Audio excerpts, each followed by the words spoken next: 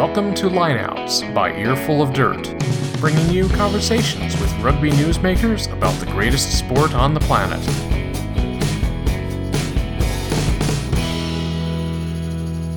And we're live. Welcome to Earful of Dirt's Lineouts Extra Rugby Technique Series Part 5 with Gordon Hanlon, the Director of Rugby for TSV Handschusheim. I think I got it. I don't know. Probably didn't. I think that was closer, but No, that was actually pretty much spot on this time. You know, it's already taken 5, but we got there. But if you're in Germany and you are a Bundesliga rugby fan, check out TSV Rugby. Gordon is right there, and he's getting after it, providing his club the most professional coaching you can find. All right, I've seen it. It's insane. It's insane. So, moving on. We worked on offensive systems. Bases, like we talked about space, and then we talked about 3 different forms of attack: the 2-4-2, the 1-3-3-1, and the 1-3-2-2. Well, we've had some discussions since the last one dropped, and we really need to start, I guess, talking about defense because, well, that's another thing that I think, as far as knowledge in the Americas for the casual fan, we really don't know. And again, just the reason why we started the series is that when you Google this stuff, there isn't a lot out there. So here we are. We're going to look at the blitz defense, and then we're going to compare England and Ireland. So, Gordon, blitz defense. Yeah, it's not just in the US. So as you say, there's all information about attack shapes, but there's not really much about defense shapes and structures. Like you said a couple of podcasts ago, it's all about attitude and line speed. But joke, but yeah, no, it is. It's a simplified version of it, but it is true. But it's the shapes and the structures which allow you to do line speed. It's which allow you to launch off the line to really, really attack on defense. So that's what we're going to talk about. We're going to talk about a couple of little things which help. But yeah, so the blitz defense basically is you have a ruck, and then your defense are lined up, and you're going as fast as you can to put pressure on the attack. That's the simplest form. What you're trying to do is you're trying to force them into mistakes, or you're trying to force them backwards. You're trying to get positive tackles. You're trying to have the attackers turn infield. This is all things about what the blitz defense does. And it's basically just shuts down the game. I guess it's like linebackers blitzing a quarterback. You know, his options get less and less with the more pressure he has. So would this have something to do with what Italy did last Six Nations? No, that was...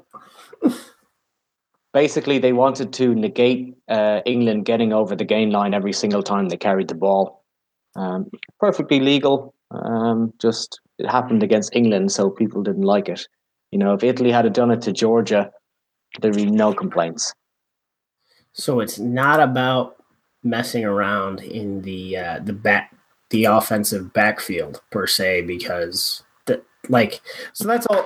I mean, for everyone wondering, basically, they didn't establish Italy didn't counter the ruck. They didn't establish the ruck against England, and so because of that, there wasn't an offside line, and their guy who was about to tackle could basically hang out with the scrum half.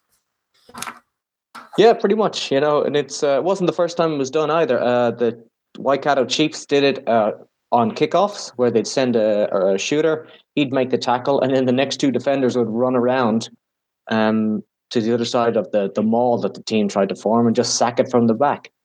So it has been done before, but it's a little tactic which I don't think we'll see again for many years. So we talked about attitude and line speed a little bit, and we'll talk about that, I think, later. But let's go into, what kind of one of the things that for me that I always stress about rugby, and we talk about it all the time offline, is fitness and how many guys, like how guys put, the extra time into fitness. So what kind of fitness do you need to play a blitz defense? It's actually a funny thing, because one of the problems you get is teams will say, hey, we can only blitz as fast as our slowest player. But over 5 meters, over 8 meters, your props can be just as quick as wings, if not faster, because they're more explosive. So you really need to get up off the line quickly. And it's a lot of like repeated sprints and less kind of like 70, 80 meter long distance things. So going into that, I mean, we're talking about, explosivity, and, we can go into a fitness podcast, but not, and I don't think that's necessary at this juncture for this, but, so slowest player, just where do we go with that? So slowest player versus, the fastest doesn't really matter, but you want to install this system really on a fit team, correct? Because, I mean, we're playing, fast lines sort of derived from rugby league. Yes, exactly. And it wants to be a team that is willing to get in the face of attackers. So it's a big mentality shift, because a lot of times you'll see it where guys will launch off the line, and then as soon as an attacker gets close to them, they will put both feet in the ground and then stop. So we really need to keep going forward, and that's the mentality: is you have to launch off the line. And it's all about having numbers on your feet. It's like the famous quote from Eddie Jones that the only statistics he's interested in is how quick you get up off the ground on attack and how quick you get up off the ground on defense. So it's all about having bodies on your feet, because you need to have confidence that you have extra numbers, if that makes sense. So if you have like 7 attackers and 3 defenders, you cannot blitz, because they'll just make 2 passes and they're gone. So we need to be square, and we need to be even numbers or more numbers, ideally. So I just mentioned, this is derived from rugby league. So what brought this system, why did people bring this over and then establish its use? Probably the first big one was Sean Edwards. He first took it to Wasps in 2005, I think. And they won some Heineken Cups. They won some premierships. And then from Wasps, he went to Wales, and then the Welsh defence became one of the leaders in blitzing. And he has a rugby league background. Les Kiss from Ireland, again, brought it from rugby league. Mike Ford, he brought it over from his league as well. And it is all just about numbers on your feet and a willingness to dominate the point of contact. Because if you blitz hard and then back off, you're just wasting energy, because you're literally just sprinting to step backwards. Got it. So how do you, let's move to sort of, how do you recognize this system if you're watching a game? I mean, I can guess, just guys being in each other's faces for the most part. Yeah, so you'll see it in the body positions and the profiles. So guys will be on the line square, they'll be pointing, and their first couple of steps will be hard and direct and forwards, versus like a jockey or a drift defense where the first steps will be across the field. The defenders will generally be positioned on the outside shoulder of the attacker. And then it will be, I guess we can get, like, if you look at most of the teams today, like the number 13 or the fifth defender out from the line will lead the blitz. So they'll be the first person up, kind of trying to shut down that wide option. And then the defensive line will fill in and get connected with that person who's leading the blitz line. So, but you're right, it'll be like, I remember last year, Ireland against England, anytime Johnny Sexton tried to do his wraparound passes, he was hit even before he got the ball. Again, the Lions had a really hard blitz line against the All Blacks last summer, should I say now? But yeah, you're in the face. You're very, very aggressive at the point of contact, and you're just looking to be dominant. So, what would make, I guess, what kind of team would you want to install this on? I mean, we just talked about fitness, but I think fitness is, that's just a key, whereas there's other things that go into this. Yeah, so ideally you need fitter forwards, but in the backs you have to have backs that could make decisions and read the attack. If you just send them shooting up and they cannot read the defense read the attack, they don't know what options are, then they'll just be wasting their time. But it really, like, any team can play any style of defense. Like, defense is very simple.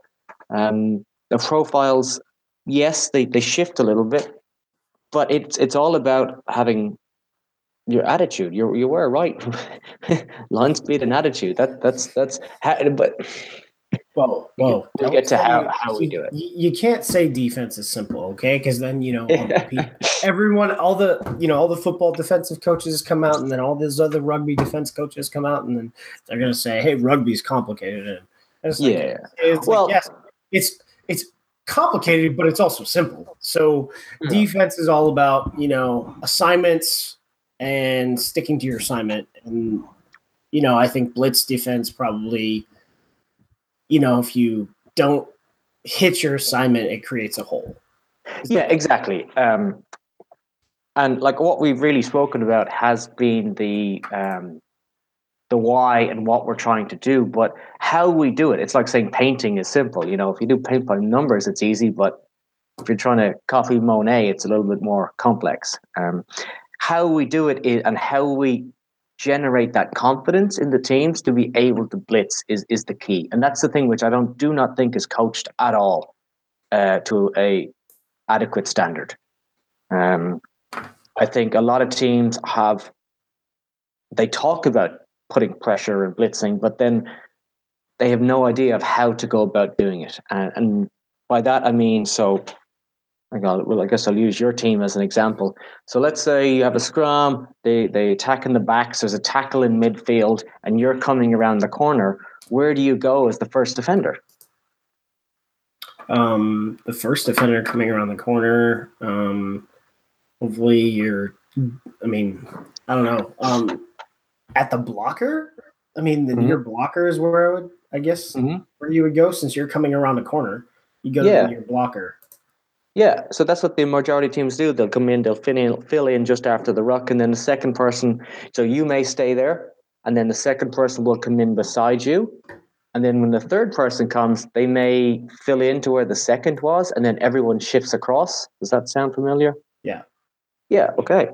So how do you generate any line speed then? How do you put any pressure on the number 10? If the two guys in front of him are shifting sideways, how do they get off the line quickly? Well, you need to be able to backpedal. I mean, because blitzing is not, in this sense, it's probably not as zonal. Is blitzing in this sense a zonal concept, or are we talking more of a man concept? I prefer it to be a zonal concept. The like man on man is again, you have to be very good to play that, and you have to be in certain areas. But I mean, the best way to describe it, like the easiest way to blitz is if there's a breakdown between the 5 meter and the sideline. Every team can just go. Yeah. Every team can go. But it's when it gets into the middle of the field or when you have options left and right that it becomes more difficult. And especially in those transitioning from a passive tackle. It's very difficult to transition from a passive tackle into a blitz defense because, as you said, you're going backwards. Yeah. So we have to come up with ways of being able to do that. Number one is we have to slow down the ball at the point of contact. So the most important person and the most important thing to get a blitz defense is actually not when you're set up in position. And this is something which isn't coached and it's not really even spoken about, but a defensive shape whilst the team is attacking, if you know what I mean, if it's in broken play. Yeah. So let's say I have an inside defender, I have an outside defender, and you need calls and you need a shape for that to happen. So one of the good ways you can call it, we always come back to A, B, C or red, white, and blue, was let's say the middle guy makes a really low chop tackle. Well, his inside guy has to get over the ball. Yeah. And yes, if you don't steal the ball, you don't steal the ball. But your job there is to, one, pull in attackers, and two, to slow the ball down. Yeah. Like So if he's at the ruck making a nuisance of himself, you generally get one warning from the referee. When the referee says hands away, take your hands away. But you've slowed it down by a second or two, which has bought yourselves more time. Does that make sense? Yeah. So with the blitz defense, we're talking about slowing down the ball at the point of contact. So counter rucking. This is where, because you have a lot of coaches. I mean, on defense, I think one of the few. It's like this is what I've known playing rugby is like depending on the team sometimes, or not even depending on the team, just because of I think where our fitness level has been is like, hey, we're not going to counter ruck. We're just going to form the ruck on defense with like one guy, and so in this sense, you would need to counter ruck efficiently. Yeah. Yeah, and that's it. Like that's when teams, they trust their discipline, they trust their confidence in their defensive ability to generate turnovers, not at the breakdown, but in forcing mistakes, in forcing knock-ons, in forcing kicks. So then we can start attacking from that, and that's the mentality that's needed. If you have a really big focus on throwing bodies into the ruck to try and steal the ball there, you'll never be able to blitz because you'll always be numbers down, which makes it really, really difficult.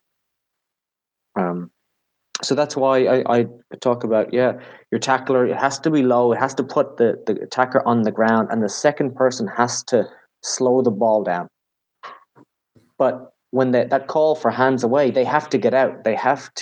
You cannot stay there. You cannot double hit the ruck. You're just wasting energy and you're wasting time. That's why you see a lot of these days where a tackle is made, someone will hit it, they'll be cleaned out once, and then the number 9 has almost like clear space in front of them to play the ball.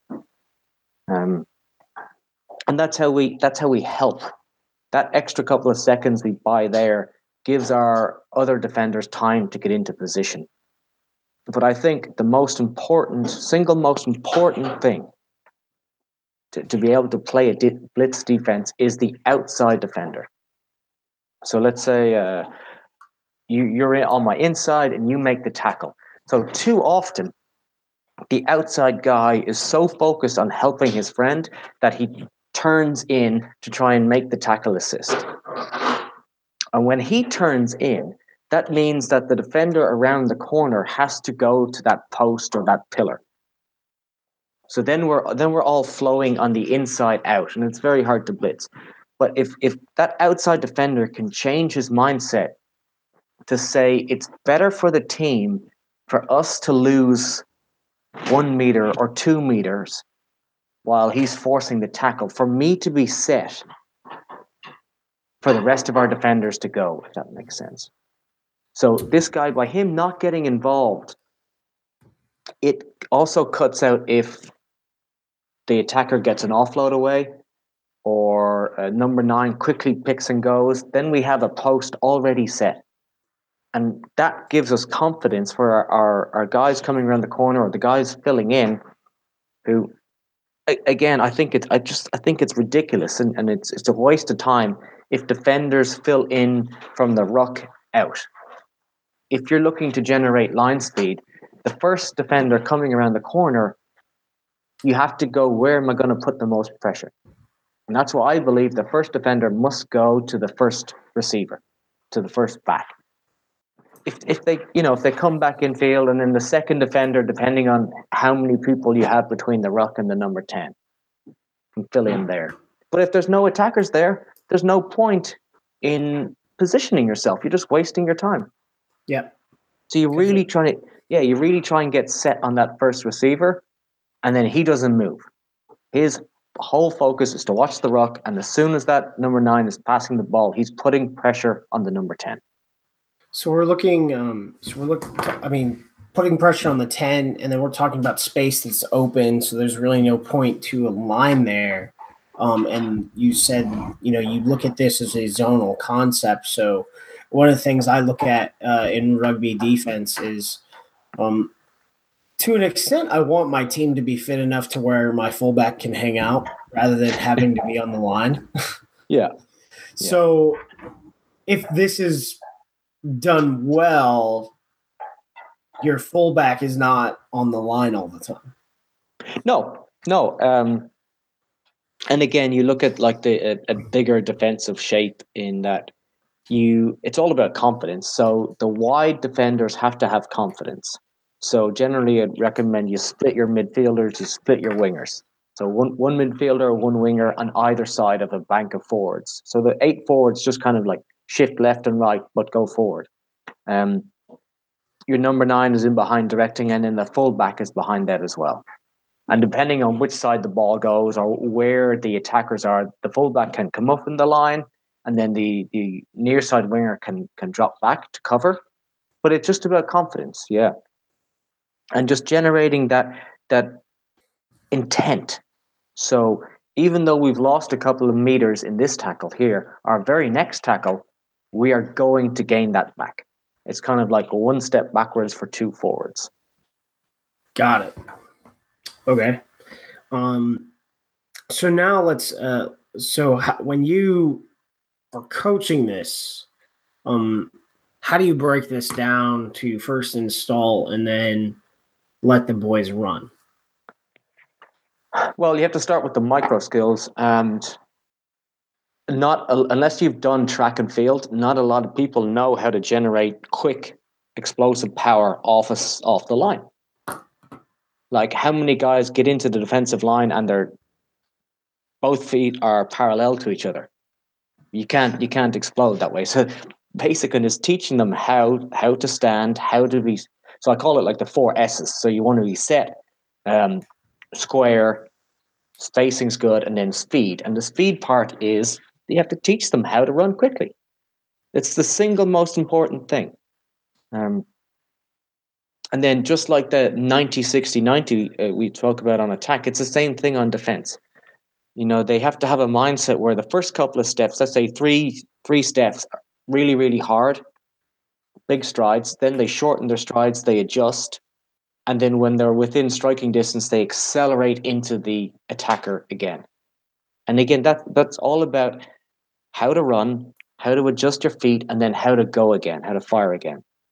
Because not a lot of people, I was never shown how to run like that when I played in school. But then my sister did track and field, and I used to go watch her and got talking to the coach. And he's like, yeah, this will be really good. And it does. No, it's not exotic or anything, but first, if you're going to blitz and you're going to be fast, you got to learn how to run, and you got to learn how to accelerate first. Other micro skills is, again, you don't want to launch into the tackle. You have to, as I said, you have to have the slow feet, and you have to try and target. If you're going to do a chop tackle, you have to be really good on keeping your back straight and your eyes up.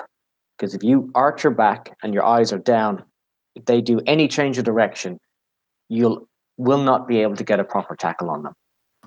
So I kind of like keep your T-Rex arm. So imagine your arms are in like little T-Rex.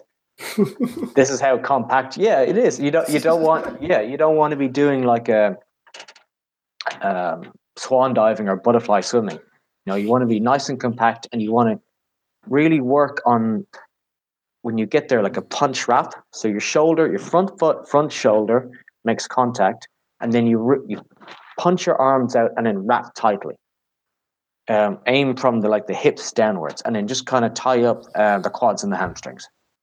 And that's the tackle technique. And again, just start with one-on-one, nice and close. Just work on that punch wrap statically. When you've done that, work on one step. So I stand here, my back is straight, my arms are T-Rex-like. Punch wrap, take a step.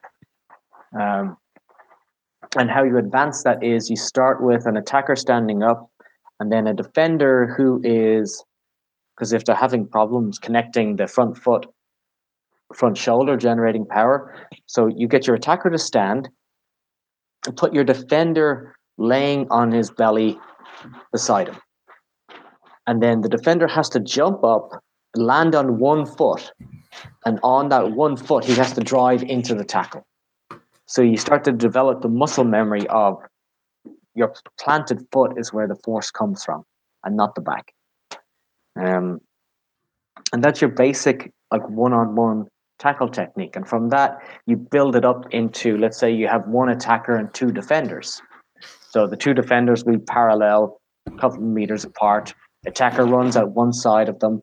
He makes a tackle. The second defender has to work around to try and slow the ball down. Again, just work through these things. Work on, for the guy trying to steal the ball, instead of reaching in with your hands, work on getting in close. Have your knees on the person on the ground, which is technically illegal, but most refs will let it go. And then getting your whole chest and your body over the ball. And that's how you slow the ball down. If you're just in there trying to tickle the ball with your fingers, you're not going to do anything. And it's just your standard progressions. Then you work into one attacker, three defenders. And now the outside defender has to really focus on being square and eyes up. And you just build up and up and up. And eventually you'll get to a stage where you could have maybe 4 attackers and 8 or 9 defenders. One phase, you run in, okay, we get set. Next one runs in, okay, get set. Next one runs in, get set. So just so they know what it kind of feels like to move left and right around the field and to launch. And again, it's not 100% contact. If you want to wear tackle suits, you can. Just work on the organization, the mindset. And that's how you'll do, that's how you build up from a one-on-one tackle to a team situation. The other micro skill that's needed, or the skill that's needed, is to be able to identify when the ball has gone out the back or the attack has changed. So a really good way of doing this is, let's say you have 6 defenders, okay? Just all standing in a line parallel to each other. And they are facing 5 attackers at the front, and then 1 attacker behind those 5. So each defender has to line up with an attacker. And on go, the 5 attackers at the front, and again, just give them, the guys at the front just run into each other, gentle contact. The 5 at the front just run straight. The guy who's behind them has like a pad or something, and he can run anywhere he wants. So he can come in the middle, he can go out wide, he can do whatever. And his goal is to try and hit the point of contact at the same time as the 5 attackers in front of him. So now our defenders, we have to identify him, we have to look at him or her and say, okay, he's coming, he's yours, he's yours, he's yours. And then we, every defender shifts one over or shifts left. And then do that for points. And many times someone gets through untouched, they get a point. Do that a couple of times. And the defense will get really good at shifting numbers across. They have to talk, they have to communicate. and they have to be specific. Okay, he's yours. Like, I'm on your inside. I'm on your inside. Go, go, go. That type of stuff. This kind of talking. But these things aren't really done. We talk about the defensive shapes, and it's, hey, we're going to drift or we're going to blitz, but how we actually do it is not spoken about. So that's why I think it's. I'll be honest. So the first time I knew what kind of attack we were running, other than I think the second team that I played on, we just ran a lot of 4-4 pod rugby, and it wasn't really taught. That's what we weren't really. I didn't know we were doing that, but looking back, that's what we were doing. There wasn't a lot of. I think in a lot of amateur rugby, you don't see a lot of why, and I think that creates a disconnect. This is what we're doing. This is why.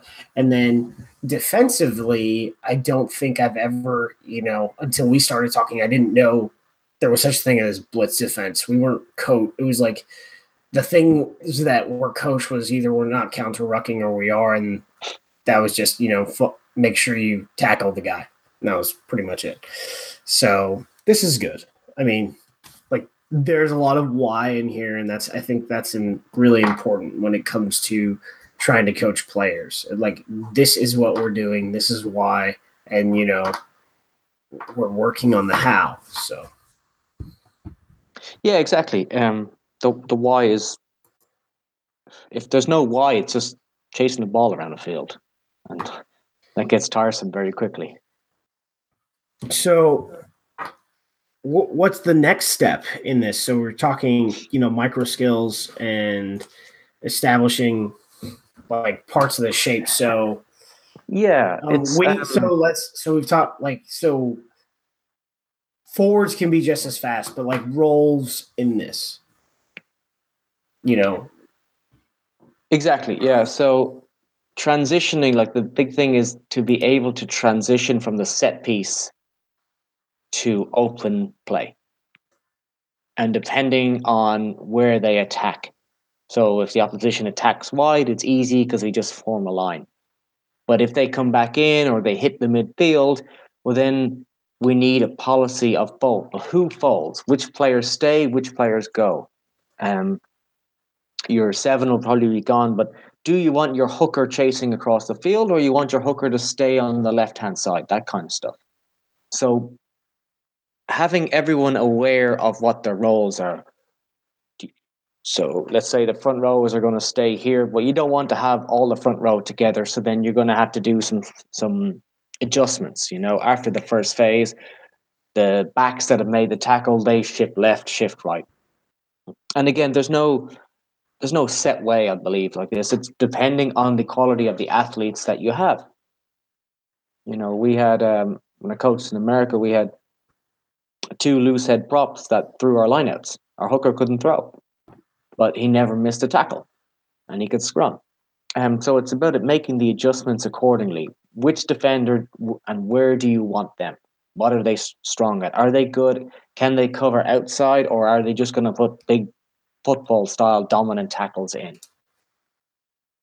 So that's very important, because when everyone knows where they should be, then they're more confident. And the more confidence you have in this defense, the better you're going to be at it.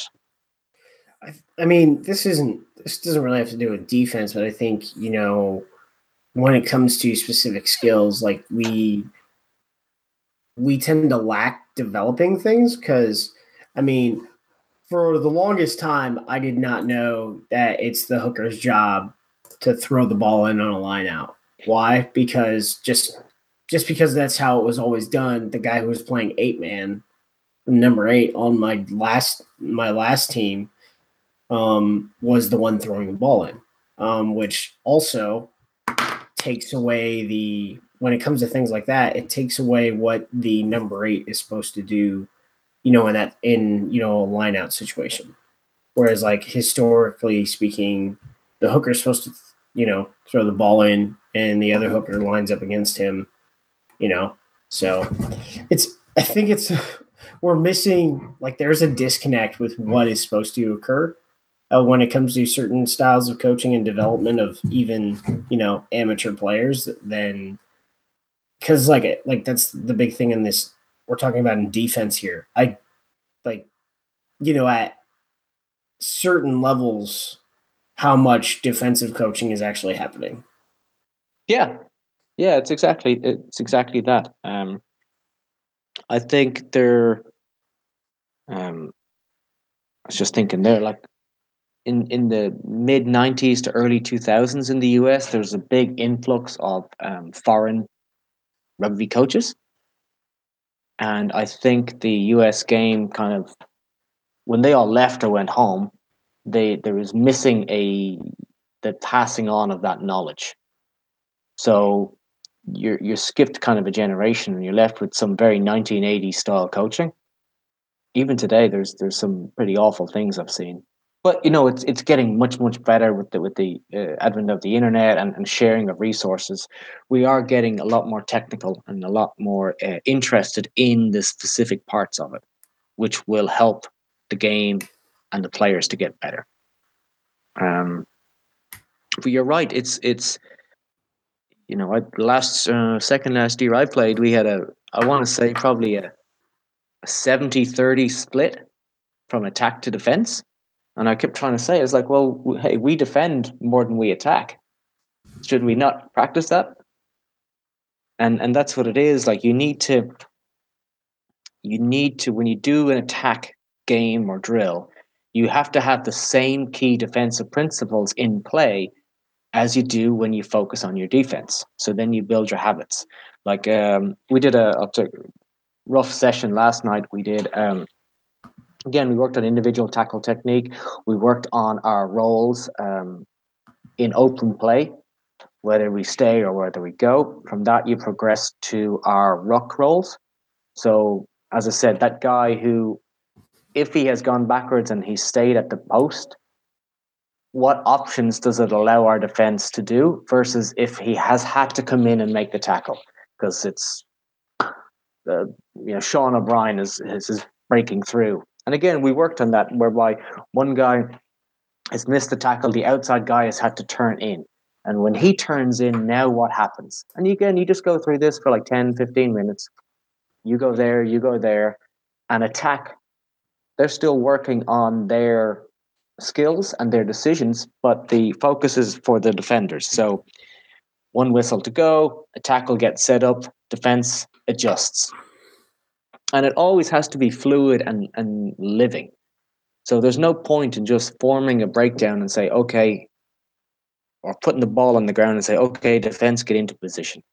It's much better if you have, let's say you have two defenders standing flat, give the ball to someone, let him run into defenders, let the tackle be made, and let that form where you're going to start the exercise from. Because then the defenders start to recognize it, and it's much better. So from that, you have your point of contact. Sometimes we'll have a person outside, sometimes he'll be in the tackle. Defenders come around, blow the whistle, and go. And again, just touch, just run through, have your different options. You can, if you want to do a heavier session, you can do contact, you can do tackle, but in kind of a controlled way, is that, we're not going to blindside anyone.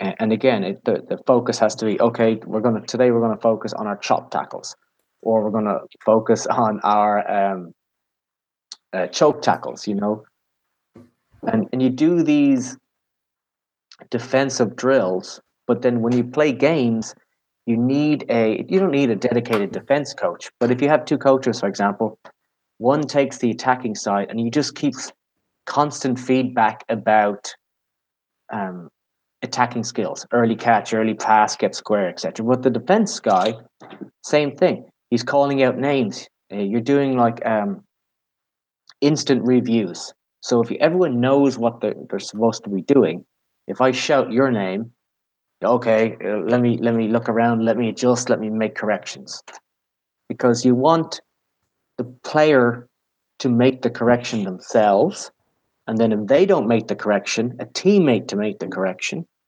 and then finally, as a coach, you step in if you need to. But it's all about during the games, like just again, I do a lot of this. I've done it for many years now. You put cones. I think we spoke about it. Put random cones in positions on the field. 2 teams start on the sideline. You say go. The team on attack, call out a color or an area. That team, that's where the breakdown is. So the attack can get set, blow your whistle again. Then the defense flows out. So the whole team is running. Actually, it's really good cardio because there's a lot of running. But they have to identify the attackers whilst they're getting in position. Yeah. Instead of just, okay, here's your static ball. We stand there, you stand there. Let's see what happens. And it's about hammering the principles, the why. Why are we doing this? What can we do in a game? Even playing touch. Like, it's the same thing, if you're playing touch and someone steps into a gap and I touch you and then the outside person turns in, you're like, no, it's touch. We're trying to get square, we're trying to launch, we're trying to do line speed. And that's the thing. And I think in most trainings, there isn't that mentality to focus on defense. When guys show up to training, they'll say, hey, today I'm going to focus on my passing. And they will. And the coaches will focus on the attacking brilliance. I even find myself like getting a little bit excited when, offloads and wraparounds happen. I go, oh, it's working. We're looking really good. But that same enthusiasm isn't there for defense. You have to really, really love defense. And it needs constant reinforcement and focus as well. That's the thing. Like, you have to, at no point are you just practicing attack, or no point are you just practicing defense. Yeah. So like, what is, the next thing? So we talk about like using pads, using bodysuits. Who has bodysuits? What is this voodoo? Never seen the bodysuits? I've seen the bodysuits, but who has bodysuits? I was like, so my last club is the first club. It's like, so my first club, I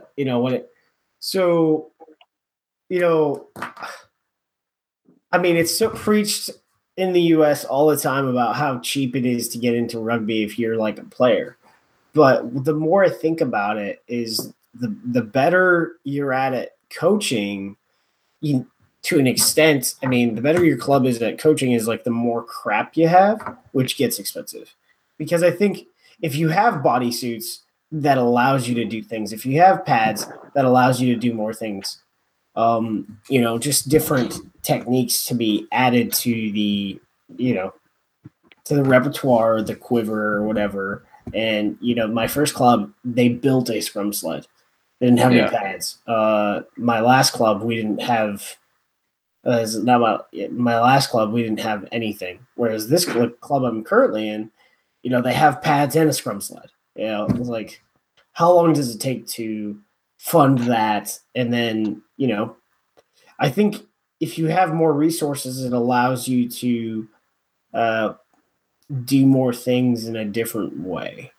And I'm not saying like having the resources will affect like your actual coaching, because you have to actually do the coaching that would allow you to use your pads in, team runs and starting out in defense and all things like that. But yeah, when I was the technical director in Portugal, I had basically an unlimited budget, and nice. I had a board member who loves everything new. So it's kind of like, here's the Rhino Rugby book. What do you want? And he wanted to get me like the turtle pads. Have you seen them? They're really good for high kicking. So it's like a massive wrap around, and you wear it on your back. So I can stand there, you kick the ball over my head, you run, you jump up, and it's a safe way of practicing catching the ball in the air. But they're like $1,000 each. And we had, from under sixes to seniors, we had 400 players, and he's like, oh, we can get them for seniors, we get it for under 18s, under 16s. No, I mean, it's you. I came to a point where I was like, let's just focus on quality coaching, and the rest is all. It helps. There are specific situations where that would be good for, but most of the time, the equipment is just there to be sold. Um, a couple of pads to hit, and some cones are really all you need. Yeah. Yeah. So, I think that about wraps up this episode. Gordon, is there any, alibis for this or? Yeah, actually, I guess if you're watching the Six Nations this weekend, we should talk about this. The difference, so both Ireland and England will run a blitz defense, but both are very different. So Ireland will have a lot of pressure from the inside to about the sixth defender, or roughly the number 13. And then they'll play a lot softer in that the outside defenders will hold their feet a lot more. So if you watch Ireland play, you'll see the 13 or you see that fifth or sixth defender up being the first one, and then it kind of trailing off of it. I guess like one of the arches on the Golden Gate Bridge. Yeah. That was what it would kind of look like. And then out wide, they play a little bit softer. They'll play some drift. Whereas England they do 100% speed, 100% blitz in their defensive line. So their wingers are blitzing up really, really quickly. And what they're going to try and do is they're going to try and shut down all passing options. But like the game against Wales 2 weeks ago, or was it last week? 2 weeks Maybe ago. last week, 2 weeks ago. 2 weeks ago. Teams can find the space and their skills are good enough under pressure. There's plenty of room to attack out wide, and you can beat the winger. And then it's kind of like a snowball effect. Then you're just constantly rolling downhill, and you'll make a lot of meters very quickly. Again, where it's susceptible, if like England, they have such line speed, chip kicks in behind, grubber kicks in behind, or if they get an offload at the point of contact, then you're going to find space in behind. So does England have a lot of space on that second level, which is teams haven't been able to exploit it yet. I think the All Blacks will. Yeah. But it's I guess that's you'll see if you watch the Six Nations. Look for Ireland, look for England. Look at the line speed.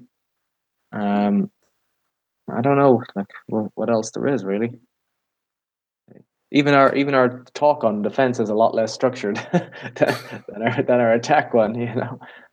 Well, I mean, like there's some reason for that, and then there's there's other reasons for that, right? Like But yeah, I'm definitely gonna be watching the so England plays Scotland this weekend, and then Wales plays. Ireland and Wales meet at the Aviva, so we'll see two. I think I don't know. I'm not really sure how Scotland is doing, other than that they're able to force guys. Especially when they're on the attack, at least against France, they're able to force penalties to occur so that they are, Laidlaw just kicks from anywhere and, scores 20 points with his boot. But, I think those are going to be two games to watch because I think there is specific overmatch. So you'll be able to recognize the defense and offensive systems a lot, I guess, easier than is normal. Yeah. For American fans, I think really I